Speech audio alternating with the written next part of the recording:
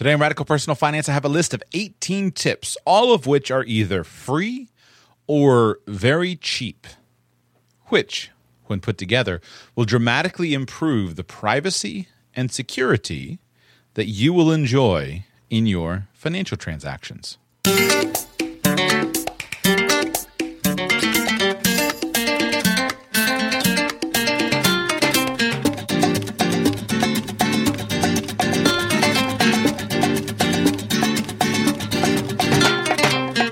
Welcome to Radical Personal Finance, the show dedicated to providing you with the knowledge, skills, insight, and encouragement you need to live a rich and meaningful life now while building a plan for financial freedom in 10 years or less.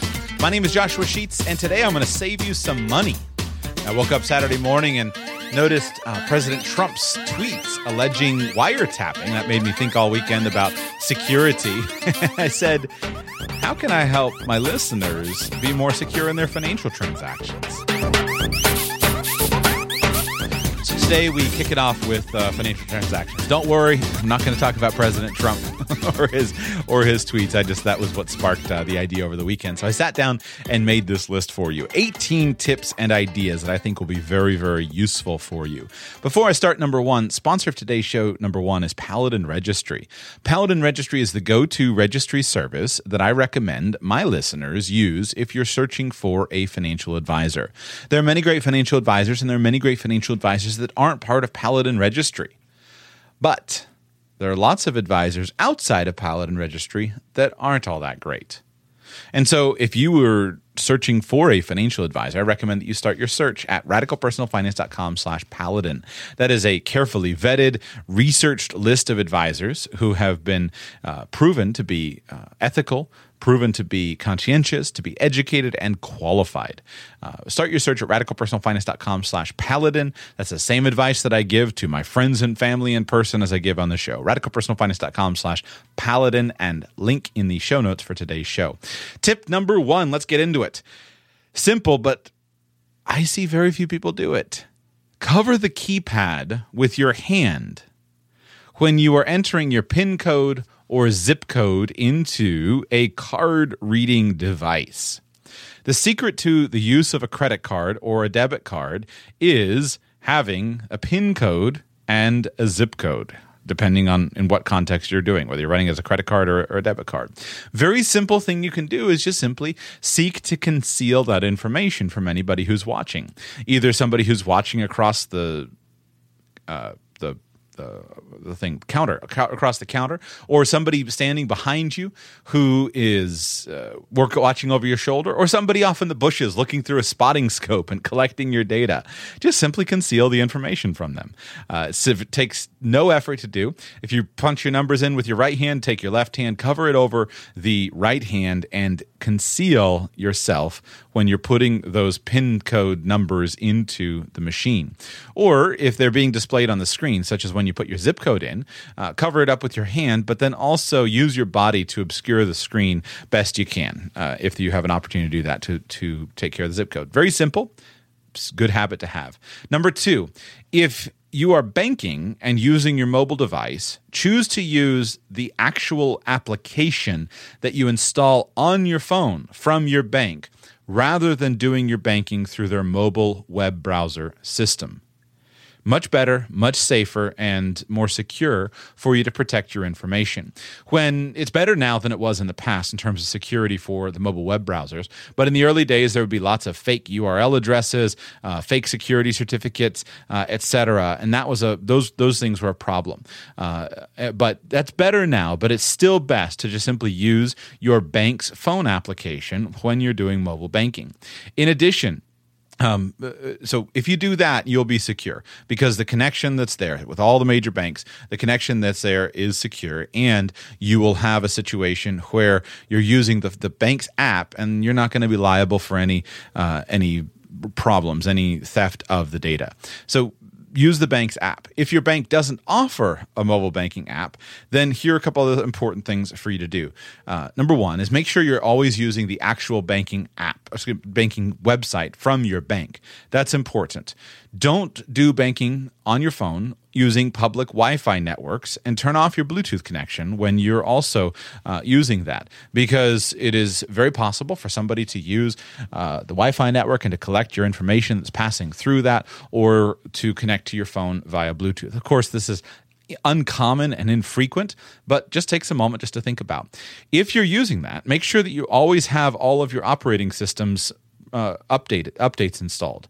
You want to make sure that whatever version of phone software that you're using, whether it's iOS or whether it's Android, that you keep it updated consistently. That's the safest way for you to make sure that any holes that have been discovered in the security systems of your phone have been controlled and have been corrected, by keeping your operating system up to date. You should also consider using a mobile antivirus software on your phone. Sometimes that's also worth doing, and we'll leave it there. Number 3, use strong passwords for all of your banking information. By the way, if you're saying, Joshua, these are basic, I know this, stay with me. I'm going to have a few more that are not so obvious, and we're also going to talk about the debit card versus credit card controversy in some length. So, number 3, use strong passwords that are different and that are randomized for all of your banking transactions. In fact, you should do this for every one of your accounts. The vast majority of people have one password that they use for everything, and it's usually something like FluffyCat123. Now, here's the deal.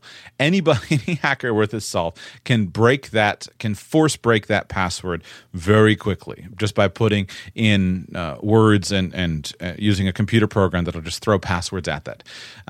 So, simplest thing you can do is use a strong password that is randomized. So better than FluffyCat123 would be capital A, lowercase c, ampersand, 46 / money sign, D427.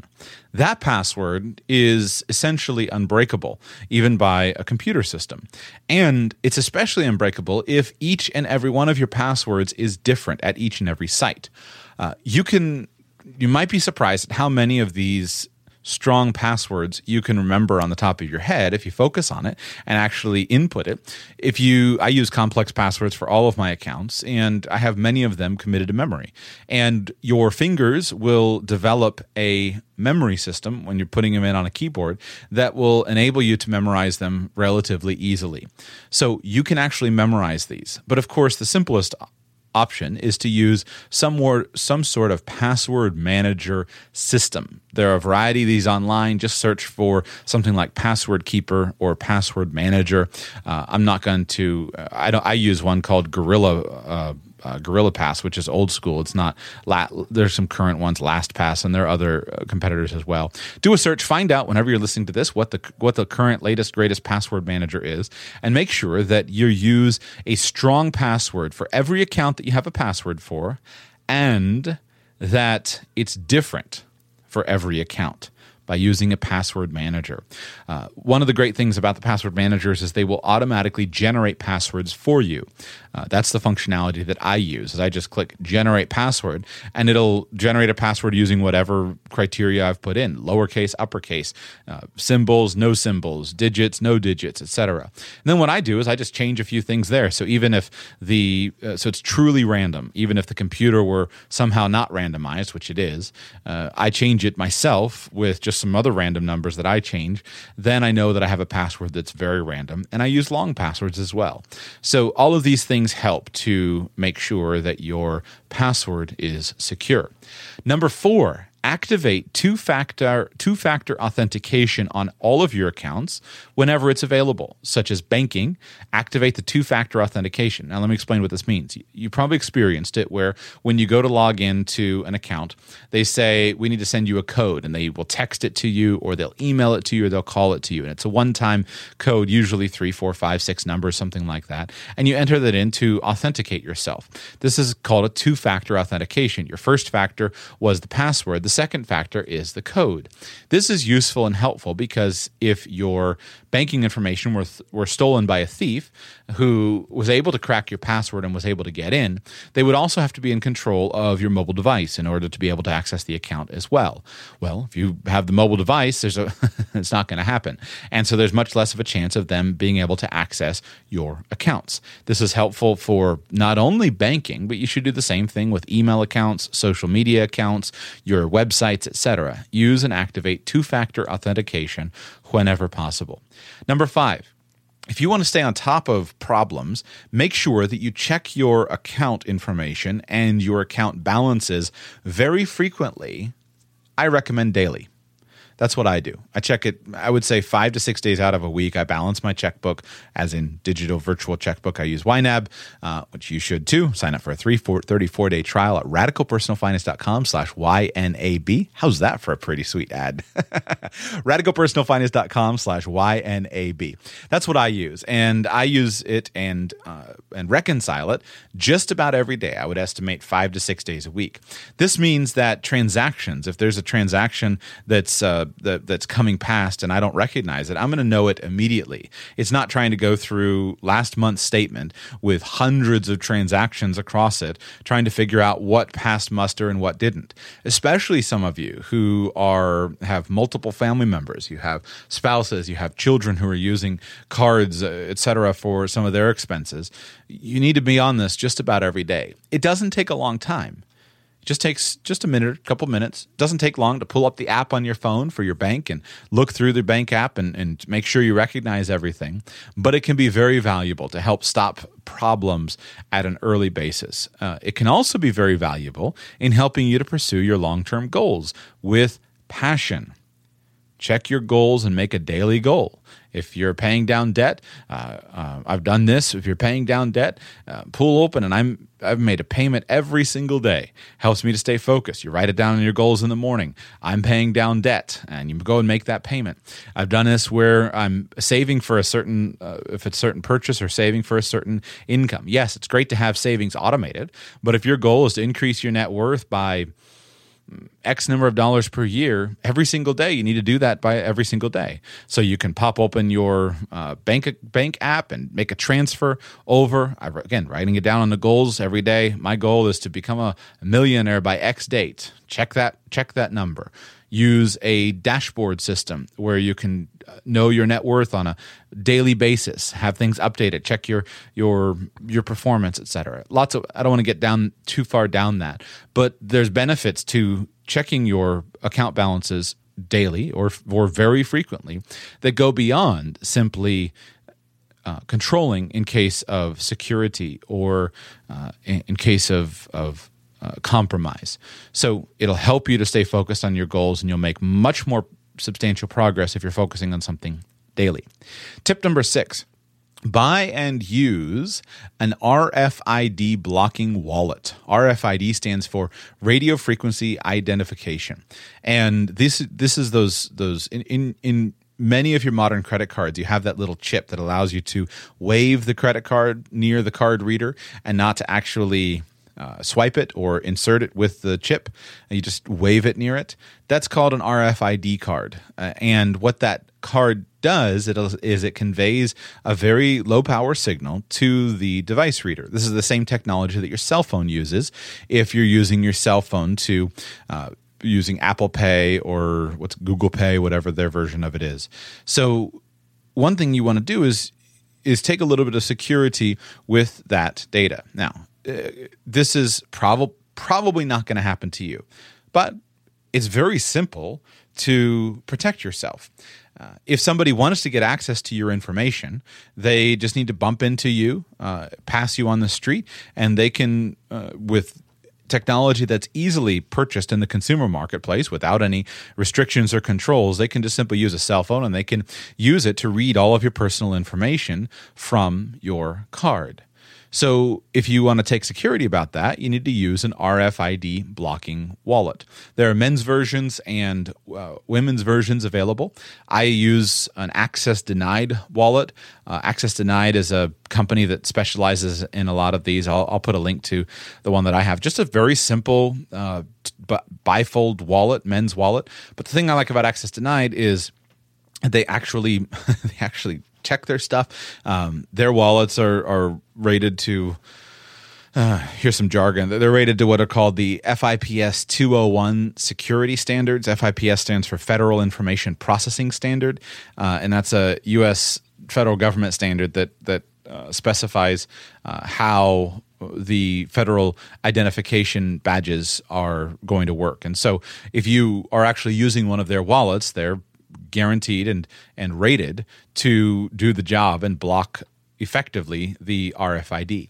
You can buy one for cheap online. I mean, the one that I have is pretty cheap. You can also make your own. I've never done it and tested it, but if you go on YouTube, you'll find many people who will teach you how to buy and use an RFID blocking wallet. Or you can just simply make RFID blocking sleeves for your cards. They sell sleeves in bulk online.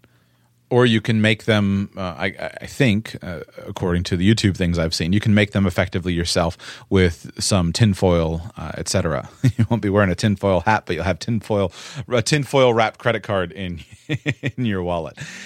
So that's something that you should do. It's very simple, very inexpensive to do, and it could potentially help protect you from the theft of your information, your personal data. Incidentally, you should do the same thing with your passports. When you travel, all of your passports now have an RFID chip in them, where they emit this low power radio signal. And this is very, very low power. It's designed that it has to be about 1 to 5 inches from the actual receiver. So it has to be based upon contact. You're not going to be hacked into from across town. A card reader or skimmer has to be passed near your card or your cell phones. But you should buy, and when you're traveling, you should buy and use a bag that has an RFID protection in it to protect your passport, because your passport has all of your personal information. You can do that with special travel ones that are like the things that go around your neck or the things that you stick in a waist belt. You can also do, I have one that works for your cell phone. This is one where you start to get into tinfoil hat stuff in terms of how do you protect your cell phone security. Your cell phone, I posted a little bit about this on Facebook last night, talking about some of the data that's out there and some of the ways that things are done. Your cell phone, you should always assume that your cell phone can be accessed by either a skilled hacker or by a government agent in whatever government that you're in. Your microphone can be activated without your knowledge.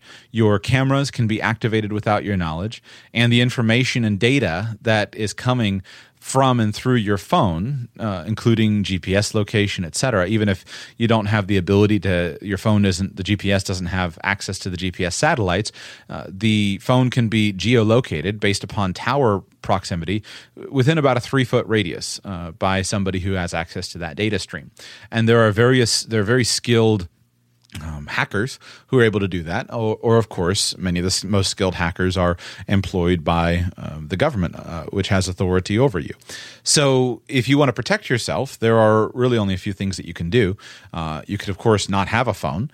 You could choose a phone, which is, I wouldn't blame you for it. You could choose a phone that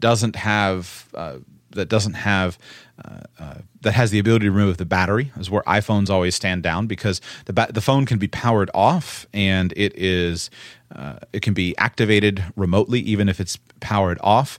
But if you remove the battery, that can be very helpful. If you remove the battery, you can do. And by the way, if you've not researched these things, I recommend Vice News has done specials on this. CBS 2020 has done specials on this.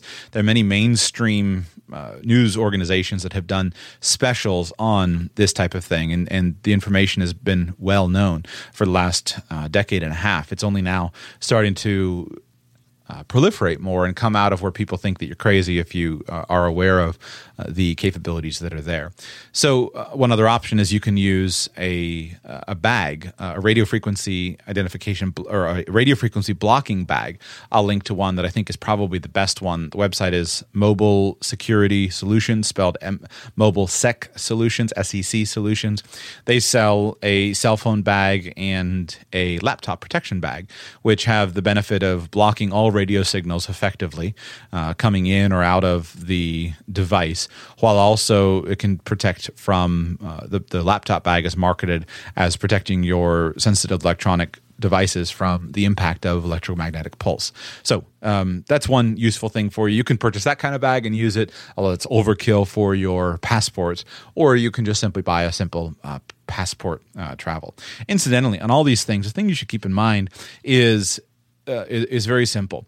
You're almost never, the data is freely available for those with the skill to access it, but you're almost never going to be targeted unless you've done something, you've committed a crime, or you're engaged in some high-level business dealings, or you're engaged in some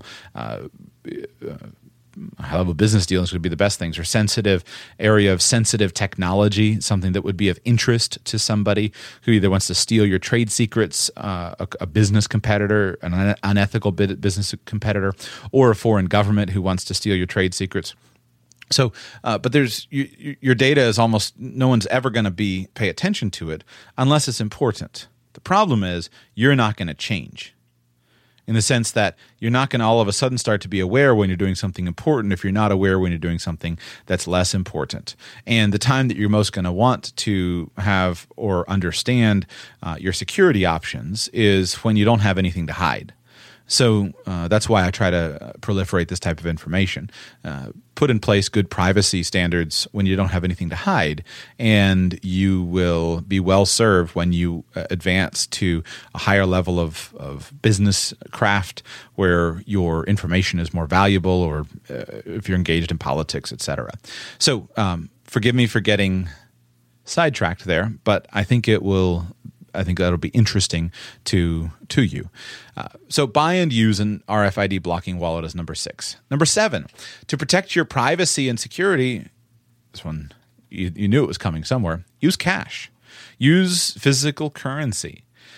Don't ever overestimate how valuable using currency is. Currency will protect your security because you're not going to be charged more. I was struck by how when I've worked in the restaurant business, I worked in a Papa John's pizza restaurant for 1 week, and I was struck by how vulnerable all of the credit card data for all of the customers was.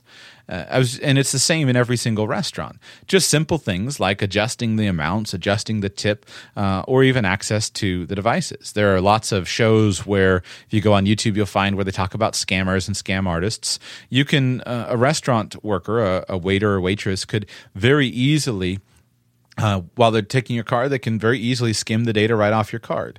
Now, most aren't going to do that, but it's a risk.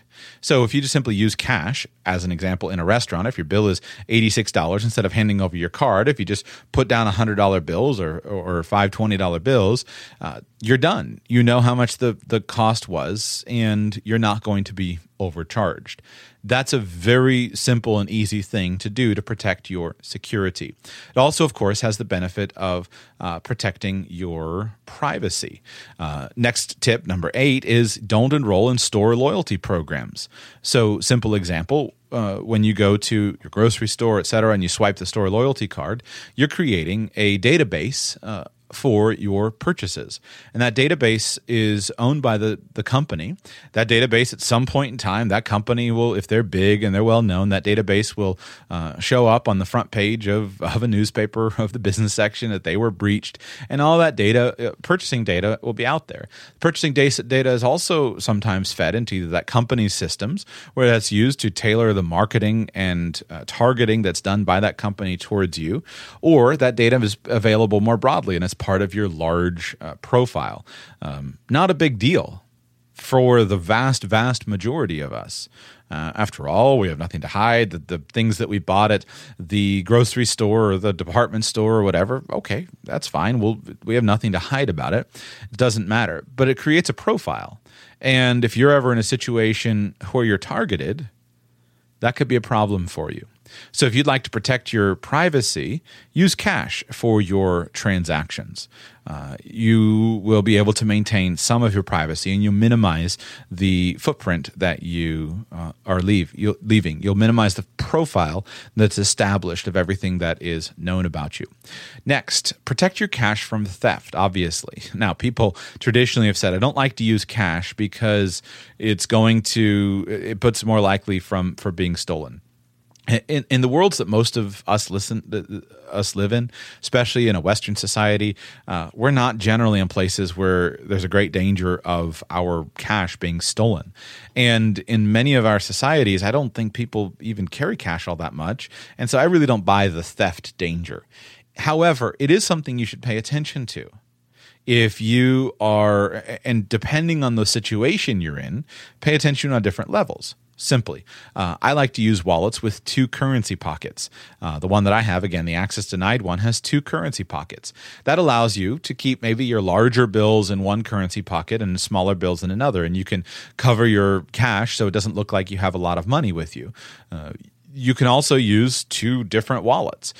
When traveling, you should consider always having a wallet that you use for your daily purchases, and then with just enough money to allow you to make purchases at the market or stores that you're visiting.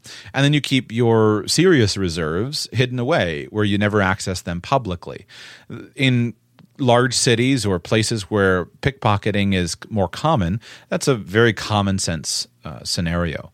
Now, you, of course, are driving, you're getting in your car, driving to work in your luxury car with your doors locked, and you're pulling into your office building, you're going in, you're not riding an elevator, you're just walking in, you're sitting at your desk. What's the risk of theft of cash? It doesn't exist for you. So there's very little danger of theft. But you should consider and protect yourself as well. If you're going to go to a store, you should just simply have the cash that you're going to need to spend in the store.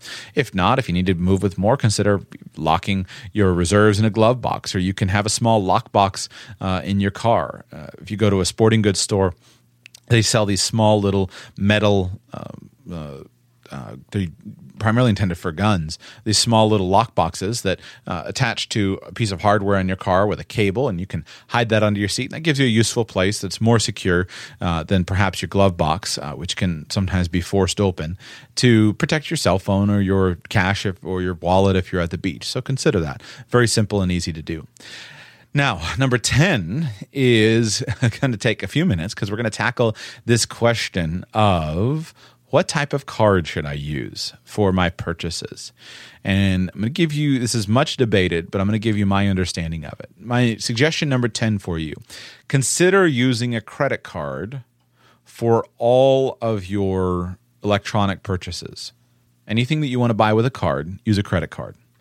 This question is hotly debated in personal finance topics, and it should be.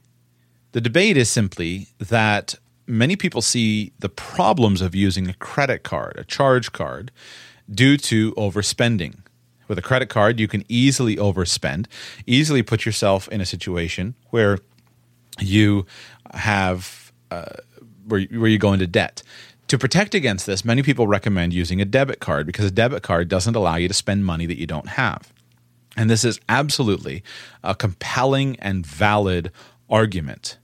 If you're in credit card debt, or if you are prone to credit card debt in the past, I think you're better served using a debit card than a credit card, because the chances of the disaster scenario that I'm about to go through happening to you, I think, are pretty low. And yet you've demonstrated in your behavior that the chances of your winding up in credit card debt are pretty high. And so that's a bigger concern. And you can protect yourself in your debit card transactions as well, which I'll talk to you in just a moment.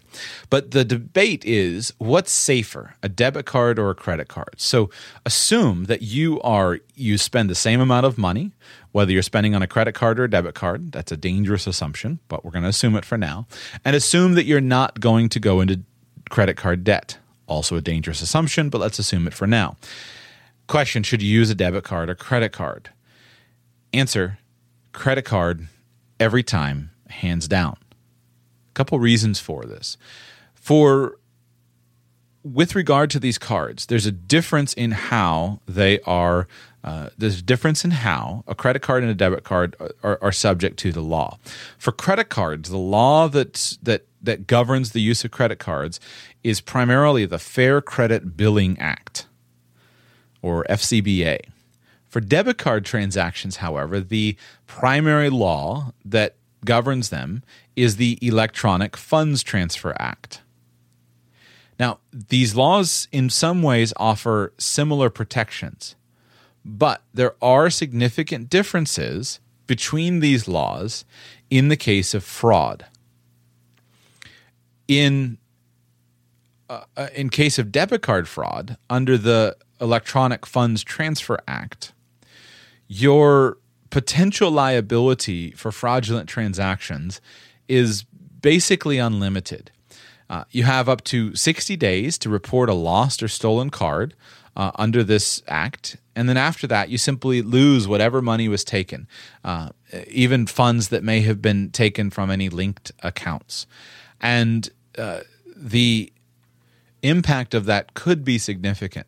Now, the EFTA states that if the lost or stolen card is reported before any unauthorized transactions, then you have no liability. If it's reported within 2 days, then your liability is limited to $50. Or if it's reported within 60 days, your liability is limited to $500. But after 60 days, there's no liability protection. So you do have protection, but you also have a significant amount of potential liability. Under the Fair Credit Billing Act, which governs credit cards, your maximum liability for fraudulent transactions is $50. And if you report the card lost or stolen before there are any fraudulent transactions, your liability is $0. So based upon the actual law, the protection is stronger with credit cards. Now, what are the exceptions? Well, first, the obvious one is many of us have heard people say, well, listen, if it has the Visa logo or the MasterCard logo, Visa and MasterCard affirm that the protection is the same. That is true. Based upon this difference in rules, many of the large companies, again, the large Visa and MasterCard usually who are sponsoring debit cards, said we're going to honor the fraud transaction the same regardless of whether it's a debit card or a credit card. That's good. There's good consumer protection for you. The other practical thing is that many banks have also stepped up and said, we're going to take care of things consistently as well. This has happened several times in my banking lifetime. I've had my checking account compromised through whatever way, my debit card compromised through whatever way, and I've had various fraudulent transactions. With all the times this has happened, and I would say probably, I would guess I could probably go back and find maybe 4 times in my banking lifetime. In all 4 times, I've been treated extremely well by the bank. They've refunded the money to my account immediately, and they have immediately taken care of things, and it was simple, and it was no problem at all. So most of us have this experience of knowing that, yes, if you have an official Visa or MasterCard debit card that you're using where it has those logos, they're guaranteeing that they're going to treat it the same. They're saying that, and also the bank is going to take care of things as well. Most of us have good experiences, but you don't have the same legal protection, and that's important to know. You also have the potential of having your life significantly disrupted. Credit cards, without question, have the strongest protection for you. You are protected from the liability of any unauthorized use of your credit card. Any unauthorized use of your credit card. That's a big deal. But it's more than that. You also have, with a credit card, additional strength with being able to dispute your bill, to dispute any billing errors that you have with a merchant, somebody charging you more or less. If you were in that restaurant situation and the person swiped your card and added an extra $10 to their tip that you didn't notice when it was being re-entered into the computer later, with a credit card you can dispute that and you can force resolution. You additionally, with a credit card, have the right to stop payment. And stopping payment is something that is really powerful, and you do not have that ability with a debit card. You cannot stop payment or use that dispute transaction mechanism that a credit card has. So your protection under a credit card is much, much more than your protection with a debit card. But probably the most important reason why a credit card is undoubtedly safer if we're assuming that you don't spend more, and if we're assuming you're not prone to overspending and winding up in credit card debt, the reason why a credit card is safer is because it doesn't disrupt all your banking transactions and you're not out the money right up front. Let's say that you maintain a balance of $3,000 in your checking account. That gives you a cushion to where you don't have to worry too much about the money that you're spending. You maintain this cushion in there. If you're using your debit card and you have fraudulent transactions that are registered, your bank doesn't have to replace the money in there. Not right away. And so if they've taken a couple $1,000 out, that could be a big deal for you, because you may not have the other money sitting in an easily accessible savings account, and you're out the couple $1,000, which you might need to pay bills. This is disastrous for people who live right on the edge financially. You bounce your mortgage payment, you bounce your utility payments, and all of a sudden you start adding up bounced check fees, bounced bank fees, etc., and your late payments. You might have a whole mess, and the money is gone. It's out of the debit account. It's out of the you don't know about it. Now, a credit card, if the same exact things happens on a credit card, and your credit card is stolen, $2,000 is gone. You know about it when your statement comes in, and you might have a few weeks before you might see it on your daily electronic viewing of your accounts and your dashboard, and you say, "What are these transactions here?" You cancel the card, and most people don't have that many auto payments set up to the credit card, and if you do, you can still pay them from a debit card. So you cancel the card, and you have several weeks until the statement is issued, and then you have weeks and weeks from there before the payment is due, and you can get the thing resolved in time without suffering the loss of the money out of your checking account. So a credit card is definitely a safer way to go with regard to protecting yourself. And if you can handle not spending more with a credit card, and if you can handle not going into debt, you will be safer using a credit card for any card-type purchases. That'll be extremely valuable. Should you still have a debit card? Probably not. One of the most important things that most people aren't aware of is that you can have access to your bank account without actually having a debit card. Many banks will issue you an ATM card, and an ATM card has the benefit of only working with a PIN to withdraw currency from an ATM. So an ATM card is something that usually it's not going to have the Visa or MasterCard logo on it. It can't be swiped. They call that I think they call it a secondary transaction. You can only use an ATM card to get money out of your bank. That is well worth considering. Sorry, it's called an online transaction and an offline transaction. An online transaction using a debit card is when the money is deducted from your account basically immediately, and that is a transaction that requires you to enter a PIN. And it takes the money out with an electronic funds transfer. An offline transaction usually doesn't involve the transfer of funds for a few days, and there you're usually signing a receipt, not putting a PIN. So there's a much lower proof of purchase when you're just simply signing a receipt. Swipe and sign the receipt.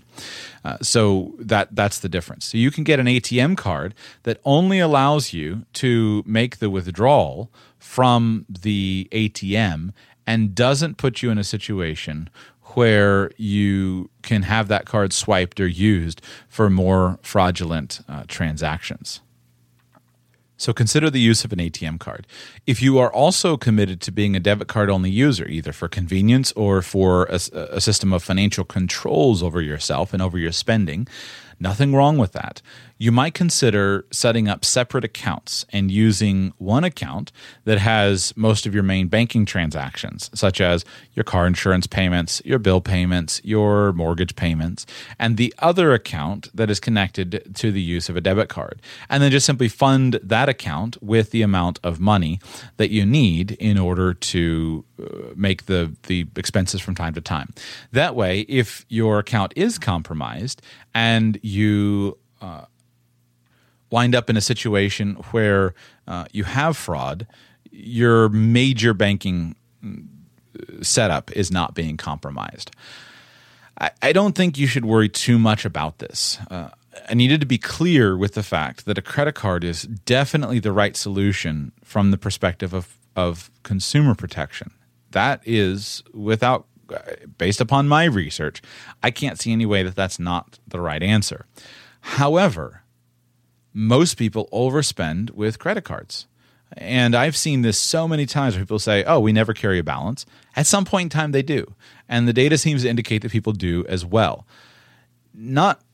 It's not immoral to carry a credit card balance, but it's very easy for people to wind up in credit card debt. So it is worth being very, very careful. If your bank protects you, then I think you can this is a reasonable risk. I've always I bank with USAA every time, and I've been banking with them since I was, I think, 16 years old.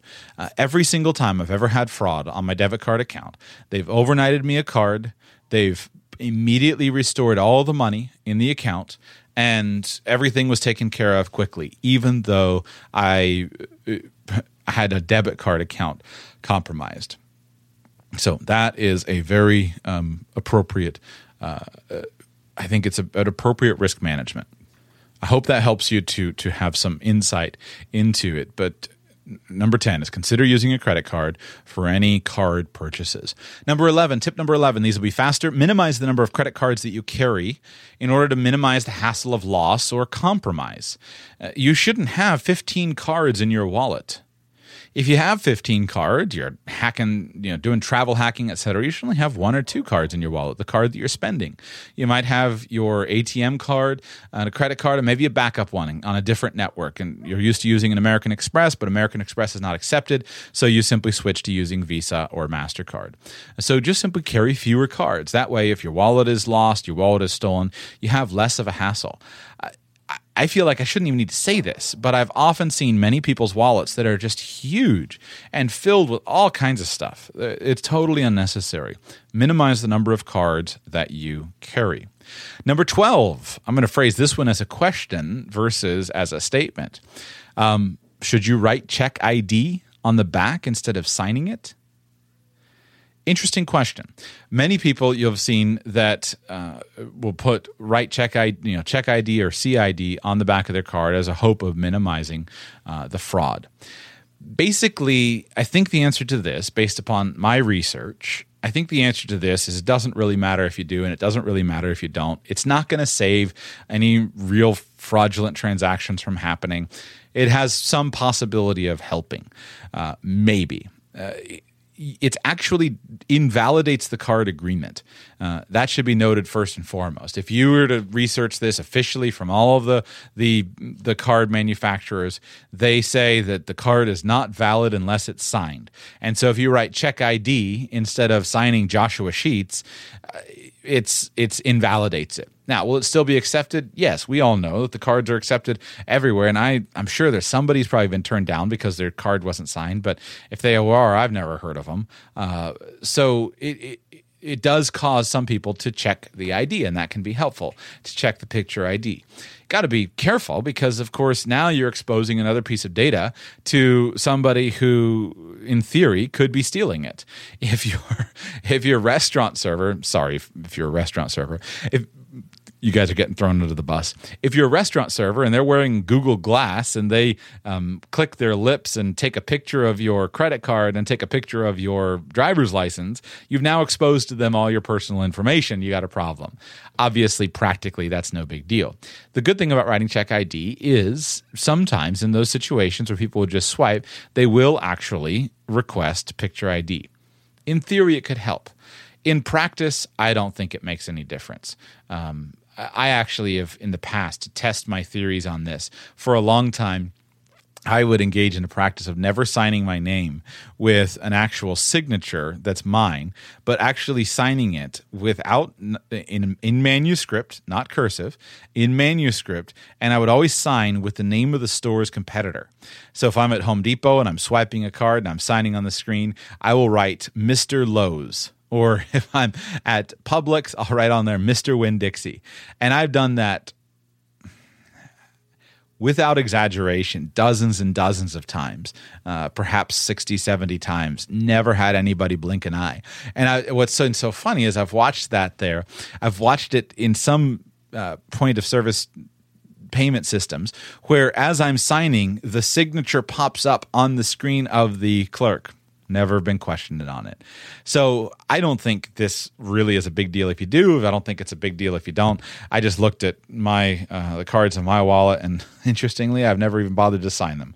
So they're completely blank, and I've used these things without any problem. I didn't even bother to sign them. I probably will go ahead and write check ID on here. I don't see any reason not to, but I don't expect it to actually do anything. Tip number 13, buy and use a shredder for all of your financial documents. You can get a shredder for extremely cheap. I have one that I bought from the Amazon Basics. I got a crosscut shredder, and I put everything through that thing. And this is so important and so valuable to do. You would be shocked at how much information you have on your paperwork that comes into your house, and how much information is easily available if somebody wants to come and just simply go through your documents. I was always fascinated by the idea of working as a private investigator. This kind of skullduggery has always appealed to me. And I thought it'd be fun to be a detective or to be a private investigator or something like that. And so I used to read books about it. And one of the most simple things you can do is go and read your competitor's mail. Go and read somebody that you're investigating, read their mail.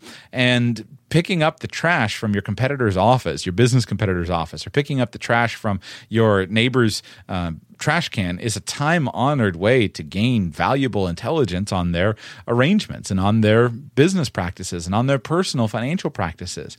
Even if you don't have, say, a social security number or a checking account number, etc., you can gain a huge amount of data from all those receipts, from all of the companies that the person is doing business with. So make a practice to buy and use a shredder for all of your financial documents. I'll link to the one that I have. I've used it for a few years. Amazon Basics, just a simple one. Or go down to Costco, your office supply store, and just get yourself a good crosscut shredder. That makes so helpful. Number 14, get your financial documents emailed to you, and or if you are concerned about it, consider getting a P.O. box for financial mail or for personal mail. The simplest thing, of course, and the freest thing to do is to get your financial documents emailed to your online banking statements instead of to have physical statements. I still think there's a place for physical statements, and I think a lot of people like to get them. So you should consider getting a P.O. box for that, especially if you're involved in business or if you live in certain neighborhoods where you are concerned about your mail. But the mail may have a tremendous amount of information, and it's very simple for people to lift the information right out of your mailbox. You got to always run the balance here between paranoia and practicality. I look at it and say, what's the cost? If you're just a normal person living in a normal neighborhood, is there a big cost if somebody grabs your credit card statement out of your mailbox? It's hard to see. It's hard to see it. I don't think so. But if you're wealthy, if somebody grabs your credit card statement out of your mailbox, that could be very important. Or if you are politically prominent, that could be important. Or if you are involved in, you're an activist of some kind, or you're involved in a business or a lifestyle that is politically volatile. Well, now all of a sudden things can change. So once again, you need to take steps to protect yourself, and you got to do it in advance when you have nothing to hide. Otherwise, you're not going to know how to do it. It's going to sneak up on you. You don't recognize that being the chief of the school board or being the chief of the local community service organization puts you in a place of exposure until one day when all the news crews are sitting on your sidewalk, and there's something out there that you weren't expecting. So get your financial documents emailed to you using electronic documents, or get a P.O. box. It's a lockable P.O. box, and have all of your personal information there, especially if you own a business or especially if you are in a sensitive position of some kind. Also consider mailing your financial documents from an external mailbox. Safer for you to drop your bill payments and your checks into a locked U.S. Postal Service mailbox at a separate location than it is to just put them out in your box with the flag up. Number 15, encrypt your financial records and your files. Encrypt your financial records and your files. Got to ask the question, who are we trying to protect things from? And you got to be practical about this and not paranoid. If you are the subject of a global manhunt, your privacy is shot. You're not getting away. But if you're just simply worried about a competitor, a business competitor who's searching you out, just simply take some basic steps to use some simple encryption programs. There are a number of encryption programs that are simple and that are available online, and make sure that your financial records and files are encrypted and password protected with strong passwords. Ironically, I think if you really want privacy and security, sometimes physical privacy brings a higher degree of safety. Everything on the computer is available, especially if the computer is ever connected to the internet. And so the computer I look at computers and I say just about everything is available to anybody. That's different than maybe you keep a notebook at home, or you keep personal ledgers at home, etc. Think of how easily and available and public your information is. Think before you make political contributions. The head of Mozilla the CEO of Mozilla was forced out of his job because he had made a political contribution, primarily because he had made a political contribution to I think it was called Proposition 8 in California, which was the state amendment which sought to limit marriage to a man and a woman instead of seeking for homosexual marriage. So he was forced out of his job because he made a political contribution. Consider your own actions and consider how your enemies can use those against you. Consider what they can find and how they'll use those things against you if your financial records are public. You might consider keeping things physically safe. Now, the problem with physically safe is that you now have information that's subject to a warrant. So if you keep a notebook or a ledger with your personal financial transactions in it, and you keep that in your safe at home, the warrant is going to have that thing cracked open in no time. And as soon as it's open, there's no limitation on the information. There are powerful encryption programs out there that are freely available online that you can use, and you can use it to encrypt your sensitive information. Easy to use, easy to do. Most people won't do it simply because they're lazy. They don't think of it. If you are concerned at this, if you have things in your life that you need to protect, or you are a high-profile person, you should consider taking steps such as making sure that you're using a separate computer that's never connected to the internet, disabling or removing the wireless cards, disabling or removing the Bluetooth information, using something like the Signal data security bags from, I'll link it, Mobile Sex Solutions. That's for laptop-sized bags. You've got to decide how hardcore you're going to be, but everybody should have simple, good encryption and good, everybody should have simple, powerful encryption protecting their personal information and have it backed up safely and encrypted in a separate location in case of fire, things like that as well. Number 16, don't give out your social security number freely. Many of us are guilty of just simply giving our social security number to anybody who asks. You would be surprised at how few people you actually have to give your social security number to. And it will dramatically increase your safety if you give it to very few people. Years ago, I was working in life insurance, and I remember only one time out of hundreds of clients, where I was taking an insurance application for a client of mine, and I asked him for his social security number, and he refused to give it to me.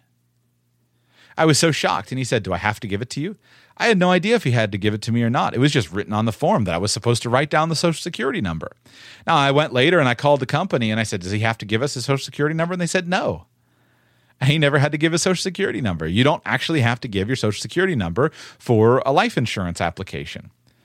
Now, I think I'm not paranoid. I think that I want my social security number on my life insurance applications, but I learned a valuable lesson. I learned that he knew more than I knew. And I respected him for that. Because guess what? His application is in my desk drawer.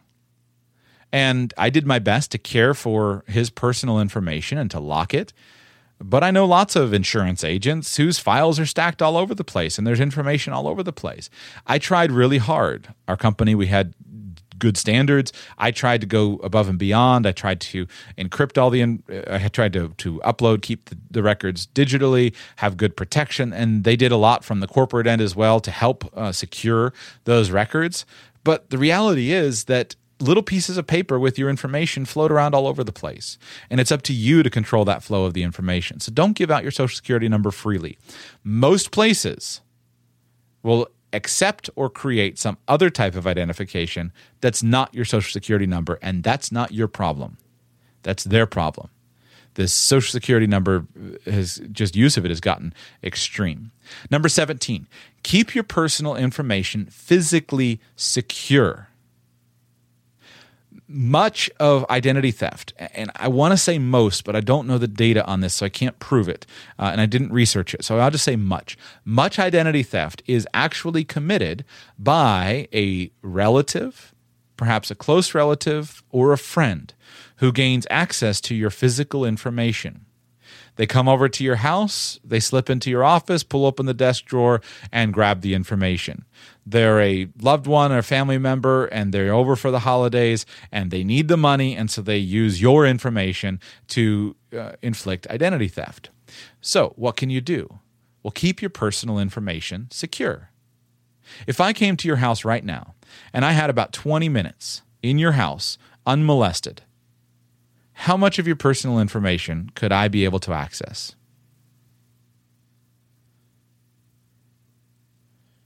Go and change it. Get locking desk drawers. You can buy a locking file cabinet. You can get a locking security cabinet. Buy a gun safe. Do something to protect your information.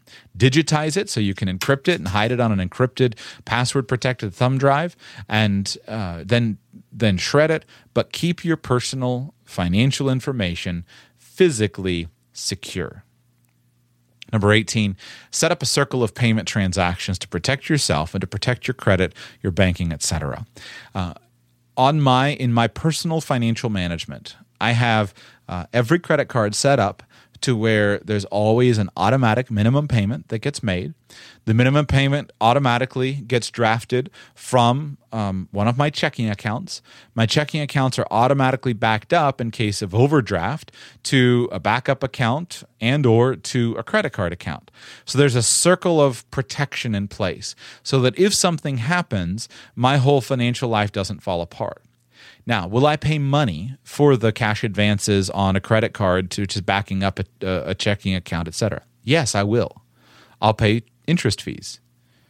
But compared to the problems of having the whole system fall apart, that cost would be very small. So set up your personal accounts so that you never neglect a payment. If you are late on a payment with a utility, whatever, just send them the payment, pay the fee. It's no big deal. That doesn't affect your credit in the short term until they actually take out a judgment and go for the information. However, on the other hand, if you bounce a payment or you miss a payment with your credit card company, that's a much bigger deal because your credit card company is going to report that information to the agencies, and that information will be passed along. So set up a system of automatic transactions to protect yourself. Make sure that all your credit cards are automatically paid. Make sure that your checking accounts have overdraft protections that are linked to your credit cards. Make sure that everything is set up so that if your information is compromised, that you're going to be squared away. Remember, you've got to do the stuff now to make good habits and protect yourself. Now's the time. Don't wait until later. Don't wait until you have something to hide because it's a whole lot harder when you have something to hide. You're not going to know what to do. Protect yourself now. You have nothing to hide. That doesn't mean that your information should be publicly available. And when you know that tomorrow your email company is going to send you an email and say, I'm sorry, but 1.7 million of our customers' transactions were exposed in a data breach. And when you know that your credit card company is going to be on the news next week, it's your job to step up and protect yourself. Protect your security and protect your privacy. I hope these tips have been useful to you. I tried to keep these interesting, but practical. Again, all of these are either free or very cheap. So these are practical. You should go back through and do all 18 of these within the next couple of weeks if you're missing anything. If you want more on this topic, I'd be happy to do more shows on protecting your security and your privacy. If you're interested in the real tinfoil hat stuff, let me know. I'd be happy to talk about that. You got to always be careful with this stuff because there's a balance between paranoia and practicality. And you can get super, super private, but it comes with a cost. And for most of us, it's just not worth the cost. But if you have suggestions, if there's anything I missed, please come by the show page at radicalpersonalfinance.com and let me know. And as the music winds down, I ask you to do just a couple things here real quick. Number one, if you haven't rated or reviewed my show in iTunes yet, please do that. Just pull up iTunes right on your phone, leave a quick rating or review, tell me it's great, tell me it's terrible, but please, please, please, it's totally free, doesn't cost you anything, and that's super, super helpful to me. It makes a big, big difference. Finally, also, number two, if you've enjoyed and appreciated this content, please come by and consider becoming a supporter of the show, a financial supporter. You can do that at radicalpersonalfinance.com/patron. You figure out how much money I saved you today and come and give me some of it at radicalpersonalfinance.com/patron. This is your moment to move forward and make progress. It's time to see where an education can take you. For over 130 years, Strayer University has been at the forefront of change, offering programs that help students like you get ahead and stay ahead, so you can keep striving. Visit strayer.edu to learn more. Strayer University is certified to operate in Virginia by Chef.